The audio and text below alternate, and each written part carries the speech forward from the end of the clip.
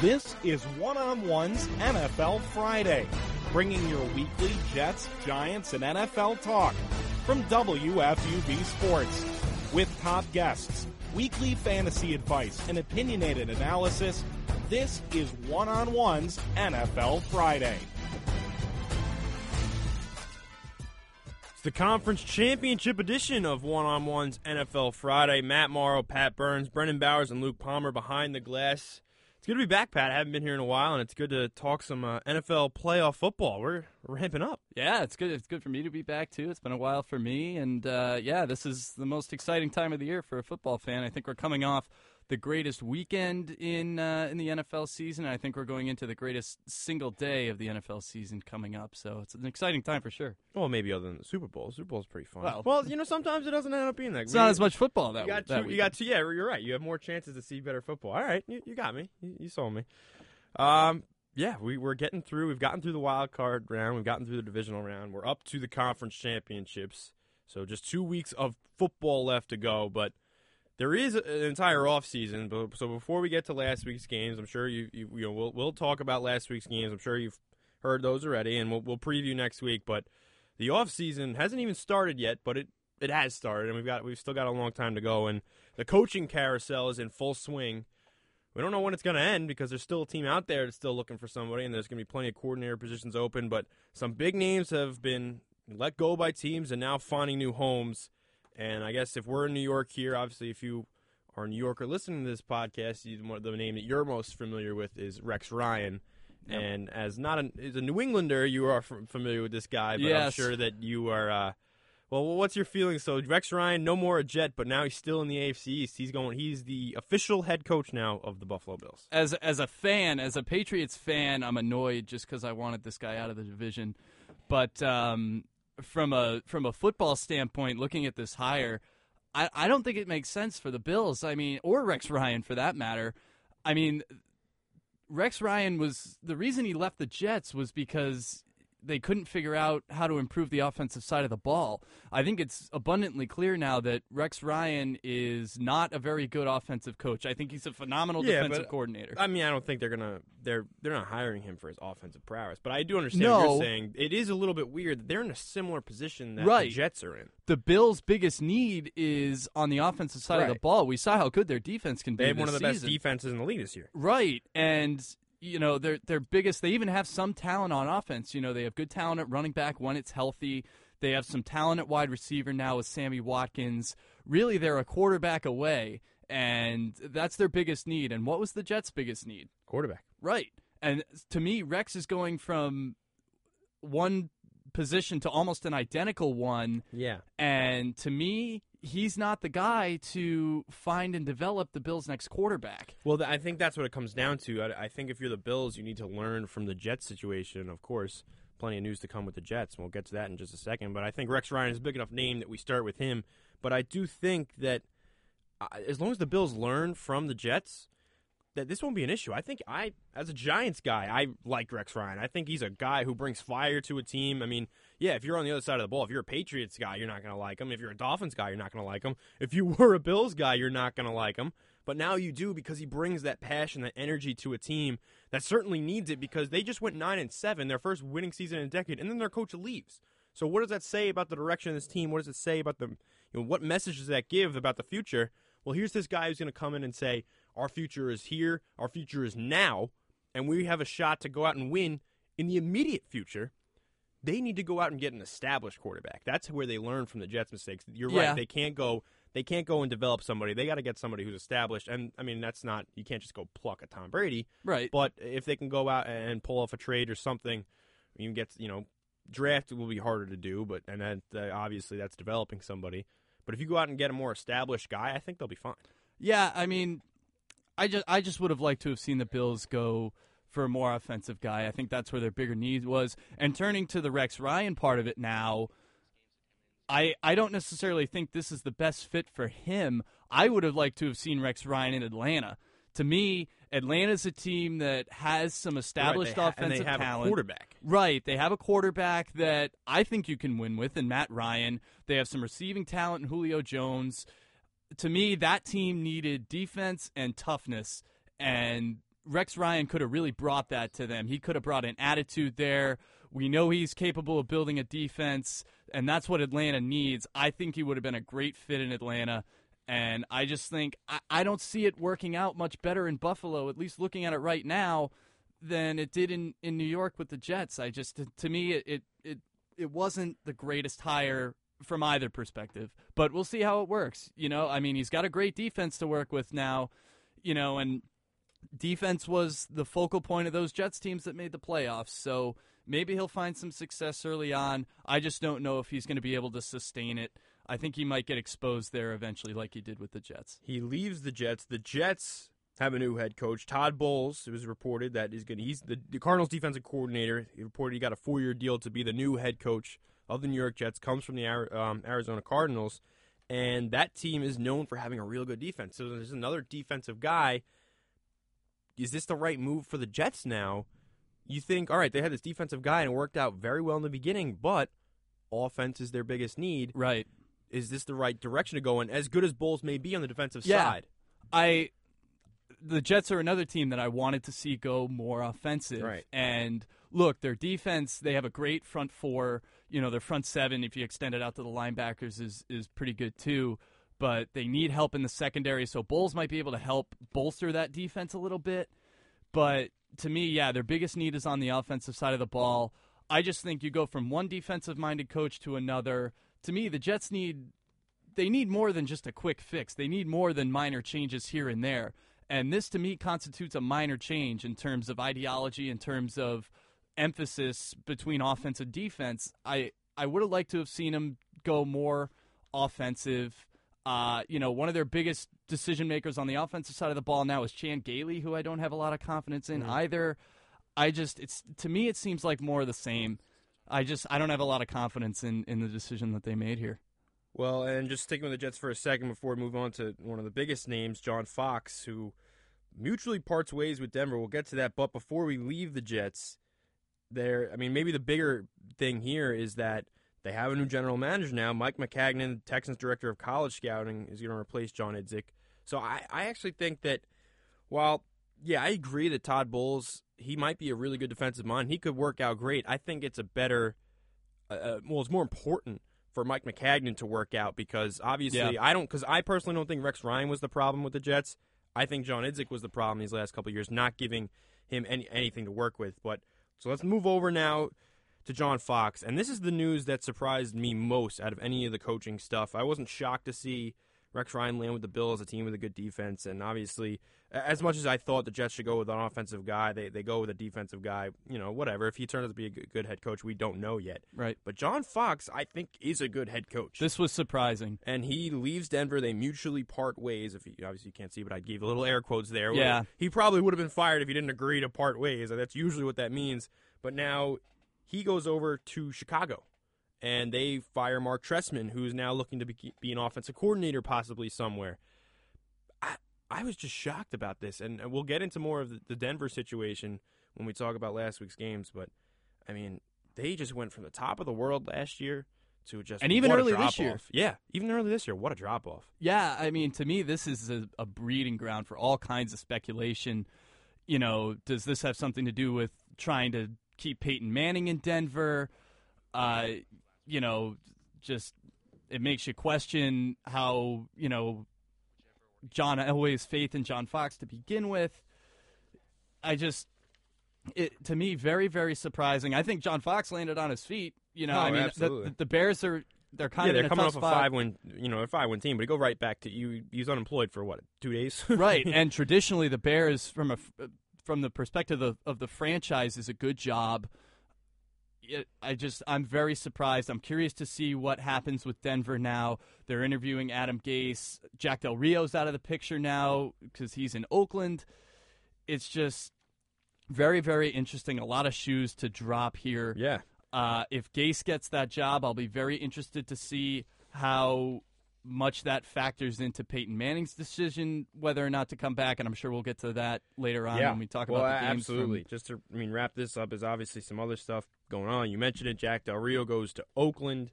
Atlanta's still without a coach after they let go of Mike Smith, and then, like I said, Del Rio's gone from Denver, so a lot of stuff, to go there. Is Adam Gase going to go to the 49ers? Maybe. Well, was he going to go to the 49ers? That's not happening anymore after they lose John Harbaugh.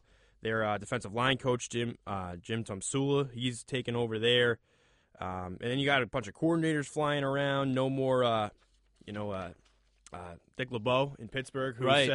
Another surprising move. I saw an Onion article that said he was going to coach another 30 to 40 years, but maybe that's not too much satire. Maybe that's real. Well, I already think, like 7 years old. And then Spagnuolo back to the Giants. So a lot of pieces moving. There'll still be plenty more to come. Yeah, I think the big thing with the LeBeau move is that he specifically said it was a resignation and not a retirement. Oh, yeah. So that to me says a lot about what's been going on in Pittsburgh and how that's kind of developed over the past few seasons. A lot going on in the coaching tree, but hey, there was a lot going on last week. It was the divisional round, and Pat, you're here. Brendan's here. There's nowhere else we can start but Baltimore at New England, and this game gave us everything we wanted it to give us. Absolutely did. I was in here for one-on-one that day before that game, and people were telling me all day I was on edge, and I was.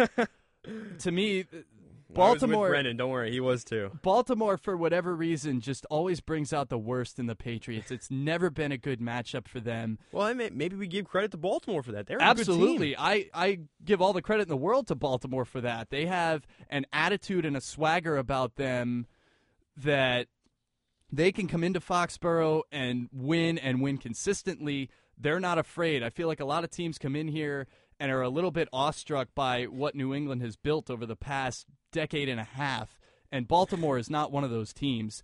And to get out to 2 14-point leads, yeah, that's a huge.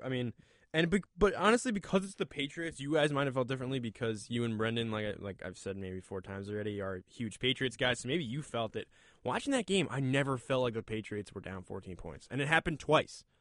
See, and it's a huge accomplishment. They came back twice, but I think it's just a compliment to them to say that, whatever, down 14, they'll probably come back, and they did. Yeah, and I was worried down 14 points, but I wouldn't go so far as to say that I thought they were out of the game. And there's not a lot of teams you could say that about. And to me, that is a testament to this year's Patriots team in particular, because this year's group, from an identity standpoint especially, is different from the teams we've seen come through the past few seasons. They have a much better defense, obviously. They're much more balanced, and they're a team that can win a lot of different types of games. They won games 23-10 this year. They won games 40-something to 20-something going away. They're a team that can adapt to the type of game they get into. They can win with defense. They can win with offense. This was a game, for example, where the defense didn't really play that well. For large stretches, they gave up a ton of yards. Yeah. Darrelle Revis looked very ordinary, drew a couple of very key penalties. Yeah, he drew about the same amount of penalties he had in the whole regular season, right? Right. And, the defense, that was the one thing that everyone in New England wasn't worried about going into this game. That the defense will play well. It's going to be on Tom Brady in the offense. Are they going to be able to score points? And it really ended up being the opposite. The offense put up 35 points. Yeah. And the defense allowed, uncharacteristically for them this season, over 30. And I'll just mention this quickly. I was with Brendan up, and we were on a trip up to St. Bonaventure University, which is an hour outside Buffalo. And we were at Applebee's watching the game. And watching the game maybe isn't the right term because there are about 20 TVs in Applebee's, and we just happened to be seated at a TV that could see none of the TVs. So Brendan made sure that we could get it on both TVs around us, but the dish was going out because it was on too many TVs, so they had to turn it away. Brendan would not talk to us the entire dinner. He was just trying to crane his head looking for dinner. So I just had to get that out there that Brendan is only with us this week because he's still got enough happiness in him after this win. I don't know how we would have taken that. I don't know how you would have taken that. Tom Brady certainly didn't take it because he went out and won that ball game. But the legend grows still. He's unbelievable at this point. The things that he's able to accomplish with this team, and he just seems like he's never. We joke about Dick LeBeau never going away.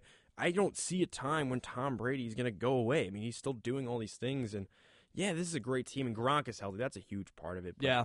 The other weapons on this team, I'm not overwhelmed by. Even Julian Edelman with that tremendous, beautiful spiral down the field, Danny Amendola.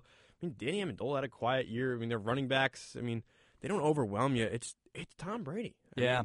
And what he's been able to do, it just continues to impress me. Yeah, there are some guys that are stepping up and have stepped up here as the season has gone on. You mentioned Danny Amendola. To me, he had a huge game. He scored the touchdown that made it tied up at 14 when, Patriots fans were starting to think back to 2009 when Baltimore ran him out of the building. Yeah. He broke a tackle and then dove to the end zone. He picked up a big third down on the eventual game-winning touchdown drive. Obviously caught the pass from Edelman to tie the game at 28 before that. He's a guy who's stepped up, did down the stretch at the end of the season, too, when Edelman was out for a few games with a concussion.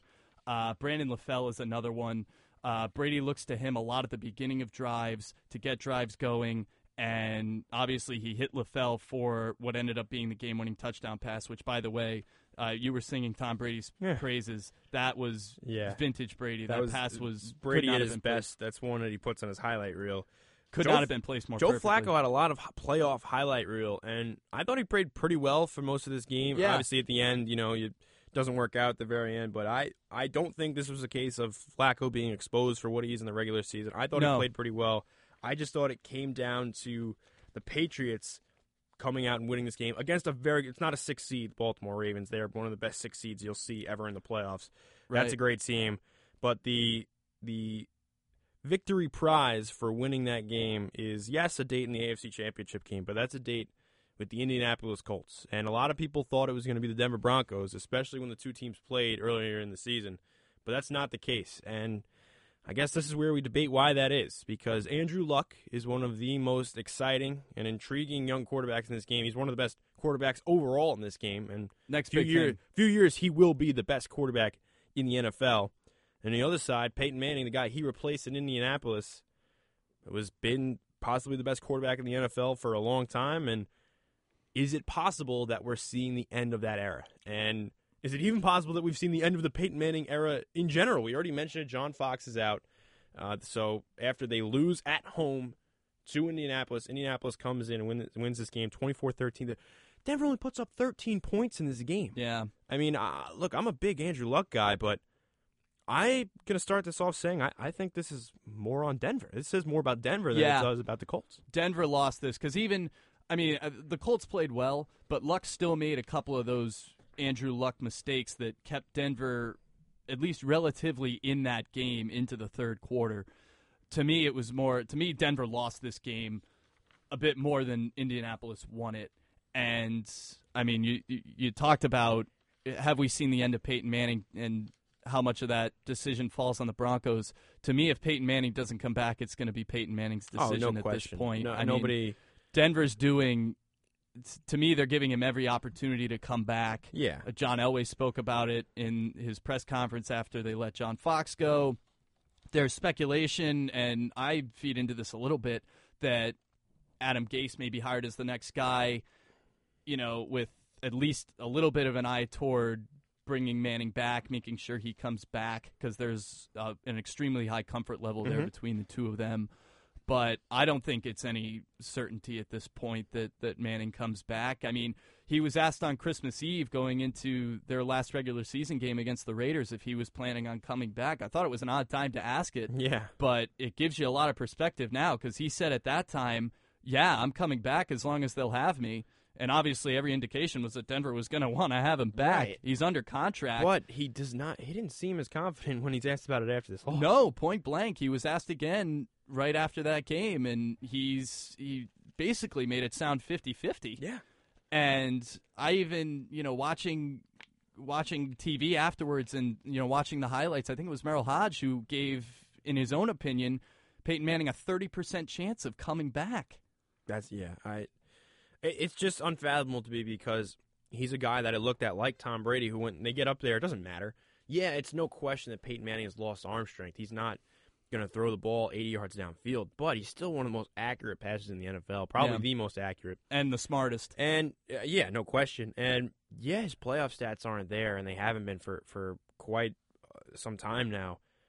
He's still Peyton Manning to me, and I think I hold him in that same regard as Tom Brady. Yeah, maybe he's playing hurt the last month of the season, But, I mean, saying all of this and saying it's how crazy it is that it's uncertain that Peyton Manning may or may not come back, how crazy it is that John Fox does such a great job with this team, and then, this playoff loss and he's gone, as much as it is their fault for losing at home, favored by over a touchdown, you do got to give some credit to Andrew Luck before we move on from this one. Indianapolis, to me, played Denver's offense perfectly because we can talk about the quad, Peyton Manning's quad injury, but even throw that out of it. The way Indianapolis defended Denver's passing game was to jam up the middle of the field, clog the middle of the field, which is obviously a big component of a short passing game, which is what Denver thrives huge on. Strength, yeah. And they forced Peyton Manning to complete passes down the field. And we saw it all game long from the first quarter. He had the touchdown to Demaryius Thomas, but after that, Indianapolis forced him to complete balls vertically down the field, and he just couldn't do it. He was overthrowing guys. Everything was these long looping throws, and it's the arm. He doesn't have the arm strength, and he can still complete those pinpoint passes over the middle, but if you don't give those to him, he's in trouble, and Indianapolis played that perfectly. They did. Their defense did a fine job on Peyton Manning.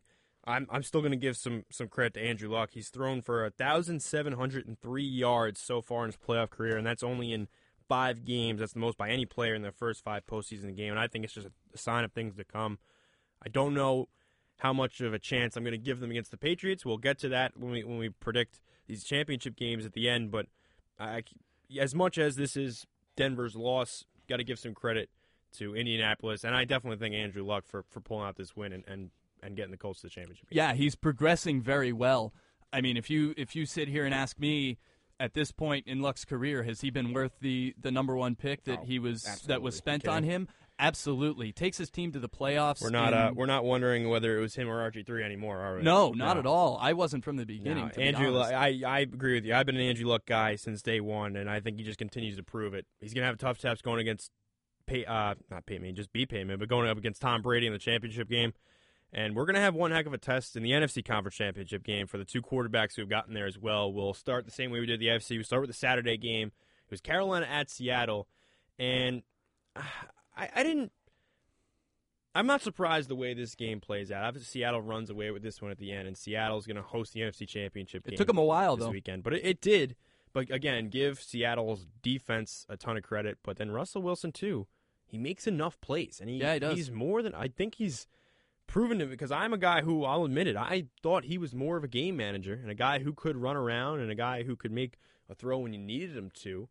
And all that still holds true, but I do think he is more than a game manager at this point. And we know what their defense is now, and we know that Carolina, once dispatching Arizona, Carolina was probably the weakest link remaining in these playoffs. Oh, definitely. So we know all those things, but I think Russell Wilson keeps adding on to things maybe we didn't know about him when he came into this league, and he's going to be going. I would not say with a huge level of confidence that he's by far the worst quarterback left in these playoffs because he's showing you things that he can still do out there. Yeah, I think it's interesting. I think it's interesting to compare him to Andrew Luck. They were taken in the same draft class, and they've both had a certain amount of success. Obviously, Russell Wilson's had more, but they're so different. To me, Luck is the better talent in terms of being a pure quarterback, a pure passer at least. But Russell Wilson, I know this kind of sounds cliche, but he's a winner.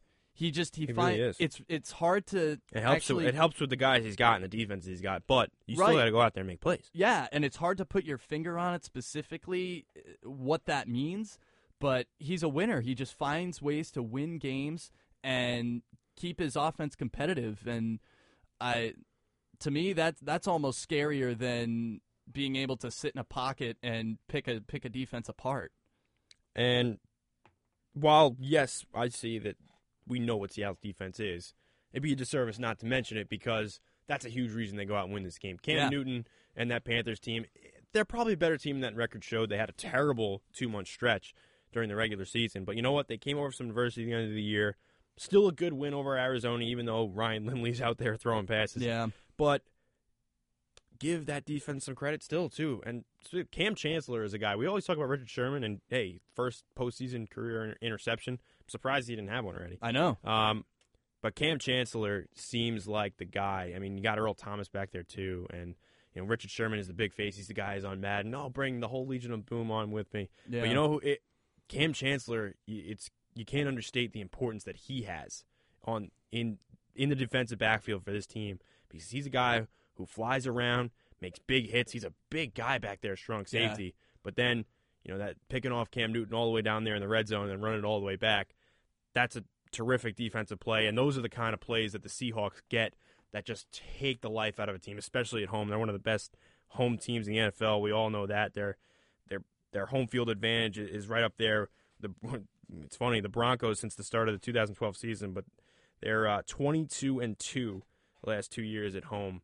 Wow. And it's plays like that really, that 12th man, they get into it when you see a play like that. Yeah, that's real. And getting back to Cam Chancellor, you'll ask certain people around the league, and they'll say that Cam Chancellor is the best member of that Seattle secondary, not even Richard Sherman, depending on who you ask. And you mentioned the pick six he had.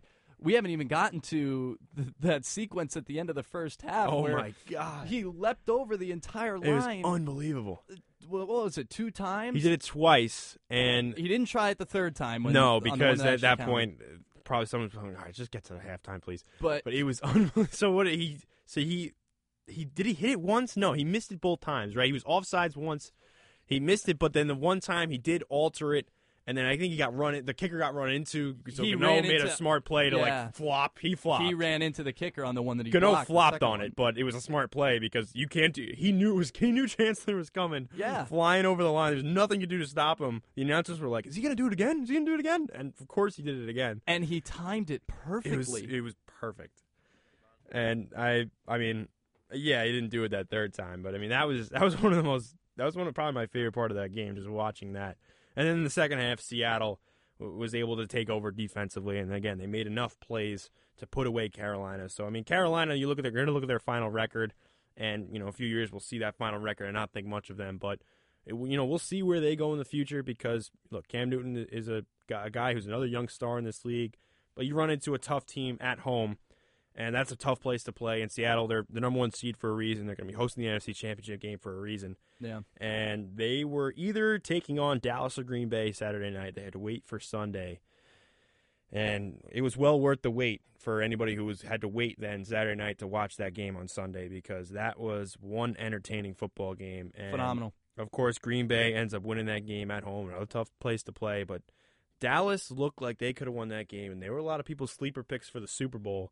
I was hoping they were going to get there. They ran into Aaron Rodgers, who somehow can play no matter how much he's hurt, but also one of the most controversial calls we'll see after we thought we'd saw it in the Lions game. Of course, it goes the Cowboys' way in that instance. Doesn't go their way. Dez Bryant makes the catch near the 1 yard line and then tries to dive for the end zone, ends up losing it, but it's all in the process of the catch and going down. And if you haven't seen the Calvin Johnson play, a lot of people were referencing the Calvin Johnson play a few years ago, week 1 against the Bears, when the Lions played the Bears, and the Lions ended up losing by 5 points because a Calvin Johnson touchdown was ruled incomplete in the final 23 seconds or something.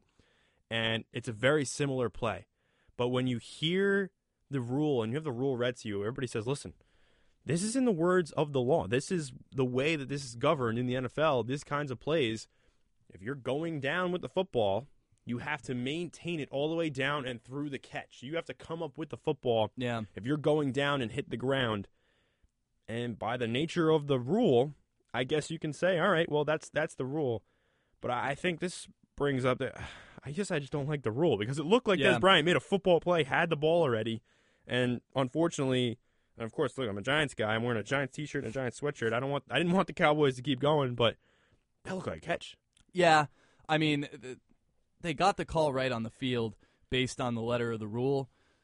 I think we can all agree that it's just a bad rule that needs to get changed. I mean, I was listening to something earlier this week where they actually read the rule, or at least part of the rule, and the focus was on the whole idea of a football move and what constitutes a football move.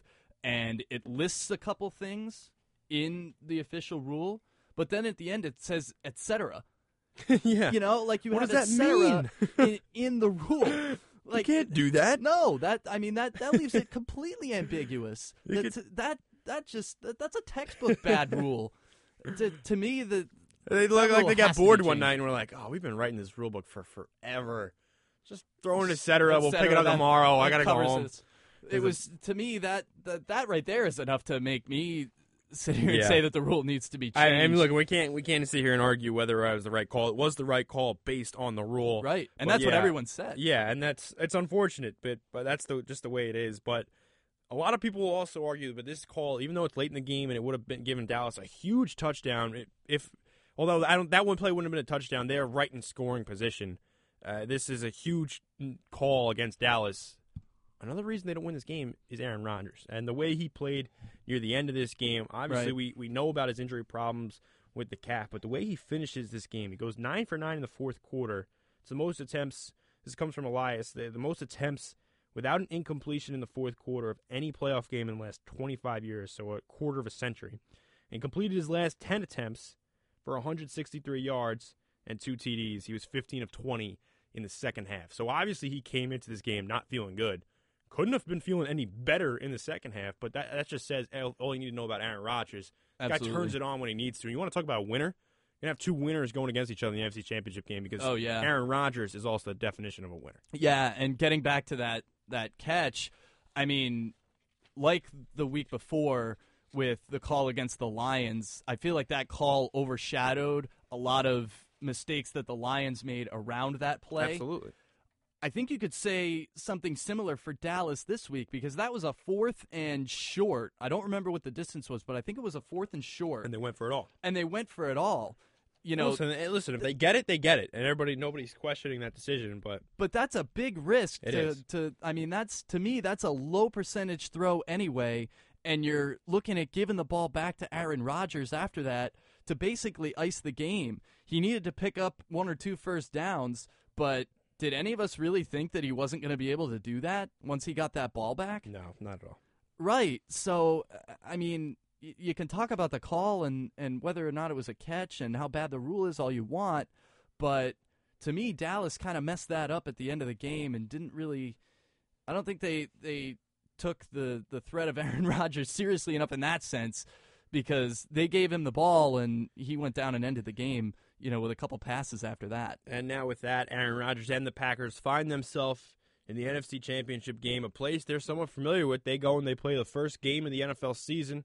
They're in Seattle against the Seahawks. The Seahawks are hosting the NFC Championship game this weekend, and it's going to be the NFL's top offense, the Packers, against the NFL's top defense, the Seahawks. Something's got to give. Something's got to give, and I guess we got a few more minutes until predictions because we're going to go over both these games first, you and I, before we bring in Brendan and Luke on this. But I guess that'll give me enough time to figure out what is going to give because this is not going to be an easy prediction because how can you count out or how can you expect the Seattle defense to give based on what they've just shown you? And they had a slow start to the season, but they look like they've put that way past them.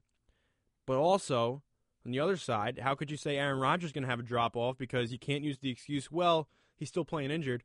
Well, look what he did when he was playing injured against Dallas, and look how he ended that football game in the second half when it was probably hurting him worse than it was in the first half. I mean, you want to make a case for me? I'm a very indecisive guy sometimes, Pat. You want to help me out? Yeah, I see your point with Rodgers, you know, how well he played against Dallas, especially in that second half. But there's a big step up from the Dallas defense to the Seattle defense, and I think the injury rears its head more this week than it did last week because one of the things that makes Aaron Rodgers so good when he's healthy Is when he can move. Right. He can beat you in so many different ways. That's what gives defense fits. If you sit back and play coverage, he has time in the pocket. He can pick you apart. If you blitz or send extra pressure, he can get out of it, and there's space for him to run, or he can make throws with pinpoint accuracy on the run. To me, you take out his ability to move outside the pocket, get outside the pocket. You can blitz him more effectively at that point. Right. You can, he's not able to extend plays anymore.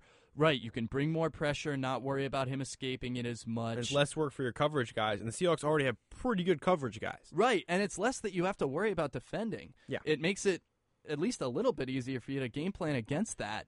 So, look, Well, while that is all true, I mean that was still the case this week. Dallas knows that coming in, and I think, and Brendan put this in our notes. Brendan giving us a ton of notes today, of course. Brendan Bowers, what a guy.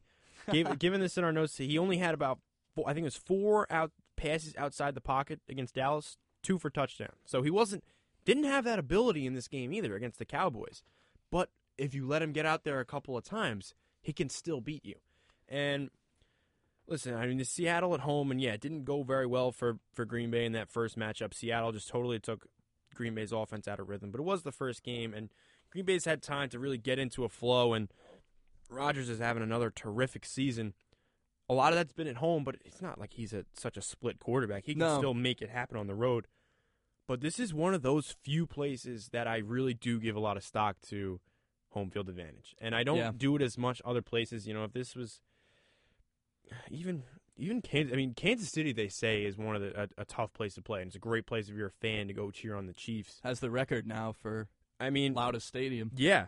But even if, like, the Chiefs were, the perennial playoff power, I wouldn't still count out anybody going in there. I wouldn't give that as much weight. For whatever reason, last few years, I give Seattle as a home field more weight than I give any other stadium in any other sport, really. And, I mean, the record shows it. The 22 wins and 2 losses over the last 2 years, they're almost unbeatable. That's a win percentage over 9-10. I mean, that's hard to do, and it's hard to win there. So, I think it's going to come down to, is Aaron Rodgers healthy enough? Yeah. How much does it rear his head? How much the injury does come into play? Because if he's able to do the things that he's able to do against Dallas, specifically in the later stages of that game, I don't think. I mean, this is going to be a really close game. If Aaron Rodgers isn't able to do what he was able to do in the second half against Dallas, then I don't think this is going to be close as we hoped it would be. Right. I mean, and getting back to the whole thing of Seattle's home field, I think that comes back to the talent that they have and how consistent they are. Yeah, it's not just the place. They got a great team. But they just have so much talent, and I mean, you had the issue in that Week 1 game with Aaron Rodgers too, of him not even looking at Richard Sherman. There's no way he can afford to do that this time, and I don't want to give away my pick here, but don't do it. I just have a hard time seeing Aaron Rodgers on the injured leg being able to put up the kind of performance he needs to put up. I even think he may need to be better than he was against Dallas. Oh, he probably will be. He probably will need to be better than he was against Dallas. And I don't know that he can do that. That's going to be the question. We thought coming off of last year, and it's been the recent history of the teams don't fare that well usually after they win the Super Bowl. And we saw it the first few games. They looked like they were going to not be that team again. But Seattle, if they can pull this one off, and they get to the Super Bowl, even if they don't win the Super Bowl, this is a team that's headed toward dynasty. Obviously, winning the Super Bowl this year would obviously help, but this is a team that's as well equipped as anybody in the recent future, maybe since the Patriot years of the early 2000s, that can really pull off the next dynasty team. They found their mojo midway through the season, because you're right. Hard to stop since. They looked very, very ordinary for the majority of the first half, and Richard Sherman looked human. The teams were picking on him a little bit, and that defense especially really found their swagger again. There were rumors that Marshawn Lynch was going to leave. Right, you had the whole thing where they traded Percy Harvin, and there was some locker room chatter that kind of got unearthed with that whole situation. But yeah, around the halfway point of the season, I'm trying to think of a game in particular, and I can't off the top of my head. I know by the time they played San Francisco on Thanksgiving night, that was the first time I saw them live, I think, in the second half of the season, and I looked at it and went, whoa, this team is back. Yep. And from that point on, they just took off. You talk about peaking at the right time. That's what this team has done, and they've, at least so far, they've carried it over into the postseason, and they look really dangerous. They look close to where they were last year, and that spells trouble for everybody else. It certainly does, and we'll get to our predictions. We'll have all 4 of us give those in a little bit, but I'll say it again before we move on. I think this game completely rests on the calf of Aaron Rodgers. If he's able to give it his best shot, and they've got a great shot to win this football game. If they don't, all those things we're saying about the Seahawks, they just prove to be too much. Yeah. So it's going to be a tough one to decipher until you see Aaron Rodgers out on the field and you see what he's able to do. But even so, took him till the second half to turn it on against Dallas, and he did, and it was enough to secure a spot in the NFC Championship game. So the winner of Seattle and Green Bay will be headed to the Super Bowl, and they'll have a date with the winner of the AFC Championship game. Where does anybody know where this is being held? Do we know where this is? Town called Foxborough. Oh, it is. This town called Foxborough, Massachusetts. Oh, who plays there? This team called the Patriots. Oh, They're pretty good out right. here. That's what I've heard. So this, I mean, we talk about how great a game the NFC Championship game could be, and this could be just as good. And to just continue our discussion we had about Andrew Luck before, this is for Andrew Luck. I think it's got to be the biggest game of his career, no? Because not only is he at the stage of the playoffs, but it's against Tom Brady. So a guy who is the upper echelon of quarterbacks right now, it's a guy that he has to unseat for in the next few years to be the guy. Tom Brady is one of those guys who's up there. Brady, Manning, Rodgers, I'd say the top three. Luck's got to knock those guys off in the next couple of years, whether it's them retiring or losing a bit of their luster as they get older. This is Andrew Luck's one of his first big tests to really make his mark and go from number one overall pick to good young player to one of the best quarterbacks in the NFL. Yeah, you just look at the progression of his career thus far. His first 3 years, his team's gone 11-5 all 3 years. I'll take that. Won the division the latter 2 of those 3 years. First year, gets his team to the playoffs and loses. Gets a home game the next year, wins his first playoff game, wins 2 of them that this year. That Chiefs game was unbelievable. You remember watching that? Yeah, he took it over. Yeah. And this year, gets back there, wins 2 playoff games, the second one on the road against a pretty good Denver team. Say what you want about their shortcomings in that game, but they're still a talented team. Still a tough hurdle. And here he is in the AFC Championship game. This is absolutely the biggest game of his career. And could we be looking at a Joe Flacco situation from a couple seasons ago where he goes this on is that run? Where he comes of age? I mean, it's setting up to be the same kind of narrative. Flacco beat Peyton Manning on the road in the divisional round, then went and beat Tom Brady on the road in the AFC Championship game on his way to a Super Bowl. So, in our notes as well, Brendan also pointing out that while Flacco is the second quarterback to do that, the first quarterback to do that was none other than Mark Sanchez of the New York Jets. So I think Luck is going to have a bit better trajectory than Mark Sanchez. But listen, safe. I mean, to stick with the Flacco, I mean, Flacco went on that terrific run.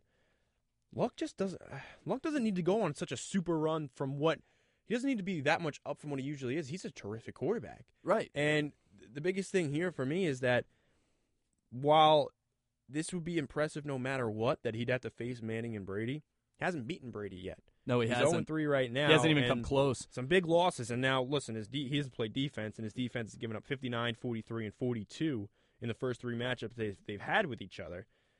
But the offense has only put up 24, 22, and 20. So they lose 59-24 in 2012. And then the last 2 are 43-22 and 42-20. So it's not like he's done a terrific job with the offense. Look, he looked young and inexperienced at times. Like you said, he makes those mistakes where sometimes he tries to do a little bit too much. But if he could get over this hurdle, I mean, that's going to say a lot for what Andrew Luck is poised to be able to go do. And then there's no reason he couldn't take that a step further because you just went past 2 of the best quarterbacks that we've ever seen play this game. Right. On the other side, Tom Brady's still over there. And that you can't just say, oh, well, then if he goes beats Manning and Brady, still got to do it. And he's beaten Manning. But again, we don't know how much it affected him. Manning was a bit hurt. And Denver didn't have that same mojo that New England certainly does at this point of the season. And New England playing at home, and yeah, while it's not Seattle, it is still a bit of a home field advantage. It's pretty good up there. No, it is, absolutely. I just personally don't give it as much. Like, I give Seattle so much. I don't give other either. Places a ton. Like, if New England was in Indy, I wouldn't say, oh, Indy's home, they're going to win. Right. But this is a New England team that while they fell to Flacco when Flacco went on that run, I think they're a better team now. Yeah. With a healthy Gronk, too. And, I mean, Gronk's been unbelievable this year. Comeback player of the year by who's the AP? Yeah, I don't know if that one was the AP, but he was named today as the NFL's comeback player of the year. To me, the character of this Patriots team is better than it's been in recent years. You know, I talked about that a little earlier with saying how they were able to come back against Baltimore. The teams from the past Might not 3-4 years, I don't think would have been able to do that. And to me, from an offensive standpoint for the Patriots, I'm very curious to see how much they run the ball this week because Tom Brady only handed the ball off, I think it was 7 times in the Baltimore game, and I was glad to see that. Yeah. I said last week, going into that game, New England can't run the ball if it expects to win this game. Baltimore's front 4, front 7 is too good, and to me, their recipe to win that game, and it's what they did, was spread them out, up-tempo, and try to wear Baltimore out, keep those big guys in the middle of the defense on the field, get them tired out, and that's really what they did. It was a lot of Tom Brady. This week, the Colts still struggle against the run. That's how New England beat them last year in the playoffs with LeGarrette Blount. It's how they beat them earlier this season in Indianapolis with Jonas Gray. They ran the Colts out of their own building. Yeah. And I don't think it'll be that run-heavy this time. But they got to go more than the Ravens game. Absolutely. Well, I mean, anything would be pretty much more than the Ravens game. But the Colts still struggle. I mean, I think they're a better team than they were in that November meeting, but they still gave up yards to C.J. Anderson last week. He rushed for 80, I think, which isn't – I mean, he didn't get over 100. But I was watching that game and just eyeballing it. There were times where he, found some pretty big holes in that Indianapolis defense and was able to move the ball a little bit for the Broncos. So look for LeGarrette Blount, look for Jonas Gray in this game. And to me, Vontae Davis is a good cornerback. But beyond him, I don't know how much strength the Colts have in the secondary. And even if they try to do against Brady the same thing that they did against Manning, where they jam up the middle of the field and force Brady to beat them over the top, I mean, they may have some success with that, but that still doesn't account for a seam route from Rob Gronkowski, out of the slot, which is Julius Thomas is not having the year he had a year ago, and he's no Rob Gronkowski. Right, and that's one of New England's staple plays. You line up Gronkowski in the slot and just send him up the seam, and for whatever reason, no one covers him. The Ravens left him wide open. I think maybe more they can't cover him. He's a mismatched nightmare. He's J.J. Watt. I mean, J.J. Watt, if he played, like everybody says, what if J.J. Watt played tight end? He is. He's Rob Gronkowski. He's Rob Gronkowski. Setting all kinds of records and doing unbelievable things. Yeah, it's just, I mean, Baltimore, I remember a play, I think it was on New England's first touchdown drive when they were down 14-0 last week. They sent Gronkowski on a seam right up the middle, and no white jersey was anywhere near him. Can't let that happen. I don't know if the Colts will try to allow that. I mean, they're going to try to stop that from happening. The question will be they be able to stop that from happening? You know what we're going to do right now, Pat? We're going to answer that question. We may or may not be the right answer, but we're going to answer it. I'm ready. Only 2 games to do, but let's get to some predictions.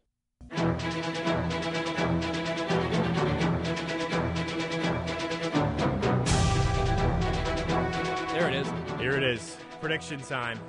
All right. It's me, it's you, Pat. We got Brendan and Luke in the back. Brendan and Luke haven't been able to talk much so far. We'll start with the guys in the back. You guys pick ready yet? No? All right. We'll take it. We'll take it here. We'll start it out here.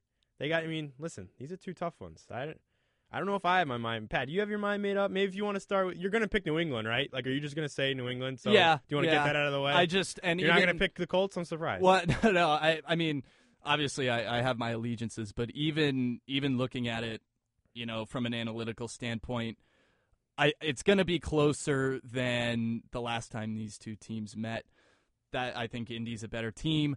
That said, I just have a hard time coming up with a way that the Colts are able to slow the Patriots down enough offensively to win this game. I could still see this being a 14-point game. I don't think it'll be any more than that, but I can still see a 2-possession game. I think they can try to slow down the passing game a little bit, but New England's going to have ample opportunity to run the ball, and they'll take advantage of it. They're smart enough to do that.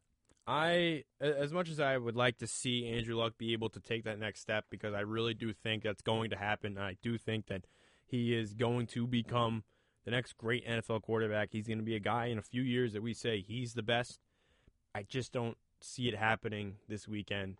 I feel like the performance that they were able to put on, and as much as I say that it's hard to believe that they were 14 points down and did not even feel like it was a problem, it's still a huge accomplishment. You don't come back from 2 14-point deficits and make it look as easy as they did. I mean, maybe it's just me, but I just felt no worry that the Patriots were going to be able to come back, and I think that says a lot about people's confidence in them. It says my confidence in them. I got to pick them this week. I think they're going to the Super Bowl. Yeah, and to me, you don't play a game like they played last week only to go out and lose the next week. Yeah, no. It's not a letdown game. That's a game where you think the emotions got to be running high, and you expect the Patriots to come out playing their best abilities. And look, the Colts will too. They just knocked off Peyton Manning. But in New Denver. New England might be too much of a hurdle to jump over. They're playing better football than Denver was. Guys in the back, Brendan Bowers, Luke Palmer. You guys agree with us? It's going to be New England in the Super Bowl? Yeah, I'm going to go with New England. All right, Luke, we got to get you on the right microphone. I'm going to go with New England on this one, guys. We're all going Pats. Pats. See Indianapolis. They're an exciting team, and I really like Andrew Luck, T.Y. Hilton.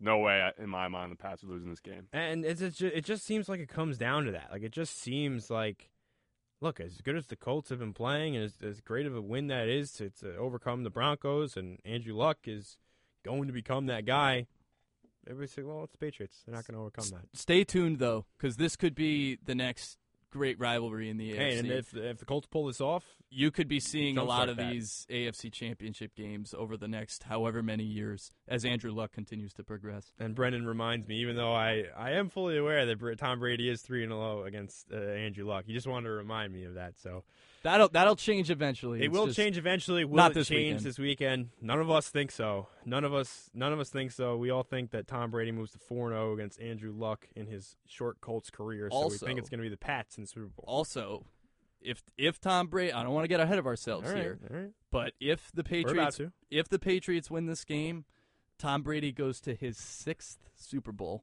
That's more than any other player. Hasn't won one in a while. No, he hasn't. This, I think, is his best shot since that 07 team. But, yeah, he wins this game. He's going to his 6th Super Bowl. He breaks his tie with John Elway. Yeah, Adam Vinatieri's going to his 6th Super Bowl, too. Potentially. Maybe. Well, I mean, I don't think Adam Vinatieri's going to 6th Super Bowl. I think that I want to say more about why the Patriots are going to win it. I mean, I want to say more, but I can't. It's just the Patriots, right? Like, that's fair, right? That's fair enough. I can say it. Yeah, I guess so. Brendan shakes. Yeah, it's fine. All right, so we're locking that in. New England Patriots says the four of us that they're going to the Super Bowl, but they got to play somebody there, right? They gotta play somebody in the Super Bowl from the NFC, and whoever they play, it's going to be a tough matchup because these are two terrific teams. Obviously, they're two best teams left in the NFC for a reason. Seattle, Green Bay. This game's in Seattle. Pat, have you made up your mind? Yeah, I mean, I almost gave it away earlier. I'm going with Seattle. As much as a fan, as a New England fan, I think Green Bay would be a better matchup for the Patriots, but I don't see Seattle losing at home. I don't see Seattle losing at home against a one-legged Aaron Rodgers. They beat a fully healthy Aaron Rodgers. I think it was 36-16 in Week 1. Obviously, these two teams are completely two different teams, and Seattle went on a bit of a skid right after that. Starting out the season, not that hot, but they're hot now. I mean, and think about that. That was the first week of the season. They pull out that 20-point win, and now we're saying they're playing their best football. So obviously that's scary. But you know what? I'm going to go against the grain. We can't all say Seattle. I can't count on them because they all said Patriots, so I don't want to count on them. But I know. I just think, like I said, if Aaron Rodgers isn't able to pull this one out of the hat like he did against Dallas and just play a terrific second half with that injury, if that injury prevents him from doing those things, then it's a different game. Seattle maybe runs away with it. But if Aaron Rodgers is healthy enough, he's not going to be healthy, we all know it. But if he's healthy enough to do enough special things, I think that as much as Russell Wilson's a winner, as much as that defense is ferocious, as tough as a place as it is as Seattle to play, just watching Aaron Rodgers lead that team to victory after really not doing much in the first half, having the second half that he had when that injury had to be killing him even more than it was in the first half. Yeah. That's enough. It is enough to convince me that if he's at the same physical level, I mean, look, they're going into the same preparation this week, same kind of regimen for him, keeping him out of most of practice. If he can have enough there, I think it's Green Bay meeting New England in the Super Bowl. We'll see if I prematurely had to change things up. If the guys in the back maybe think the Patriots too, we'll head back there. All right, guys. Patriots or Seattle? It's in Seattle. Do the Seahawks have enough to win it at home? This has got to be one of the toughest It is. decisions I made while on NFL Friday this entire one. year. But I think I'm going to go with Seattle over Green Bay at home, just because I feel like Seattle's just such a tough team to play against at home. That stadium is so hard to come in and win. And I don't think Aaron Rodgers is 100%. And No, I mean we so know he's not I think, 100%. Seattle pulls this one off. But if he's able to, if he has, I'm going to go with the upset. I'm going to take the Packers in this one. And not because All right, of Aaron good. Rodgers, but because of Eddie Lacy and what he can do. I mean, I know I mean- Seattle has that front seven who can lock players down, but I've got a good feeling about this one for the Packers. And listen, we haven't even mentioned Eddie Lacy's name. Listen, he's had a great start to his NFL career. They're going to need a running game too, Yeah. obviously, to offset Aaron Rodgers' inability to move around the pocket. I think that Aaron Rodgers has enough in that tank. I really do. He came in and said, "Listen, I got 120 minutes left in me," and that's saying he's got a Super Bowl in him too. So I mean, if he can channel enough of that for this game at Seattle, it's gonna look. I'm not trying to count out the Seahawks defense and that 12th man, and somehow, I mean, maybe I'm going against the gods in this one because this game starts at 12 p.m. local time in Seattle. It's the first game on the West Yeah. Coast. Doesn't make any sense, but hey, for the 12th man up there in Seattle, maybe the football gods have a little bit going on this one. But I'm going against them. I think Green Bay. Luke thinks Green Bay, but Pat and Brendan say it's going to be Seattle. Everybody thinks the Patriots, but we're a little split on this one. Yeah, I just think this is where the Rodgers injury catches up to him. And to me, it took everything he had just to get by Dallas last week. To me, I think he would need more than that to get by Seattle this week, and I just don't think he has. I'm surprised you guys think that this is a tough game. Outside of my rooting interest for the Packers, I really don't think this is that hard a pick. I don't think either of these games is really that hard of a pick. Well, we know you don't think that the Patriots. No, even from an I know. analytical standpoint, I just I got to give you some grief for it here in New York. That's fair. But listen, That's if you listen to NFL Friday, you'll know that the Patriots are going to the Super Bowl if you can trust us. But we can't make up our minds. It's going to be the Packers. It's going to be the Seahawks. We'll have a ton of fun this weekend finding out. We don't know yet, but hey, that's why we get to watch. It's the Conference Championships. Thanks for joining us on the Conference Championship edition of NFL Friday. Hey, enjoy some football.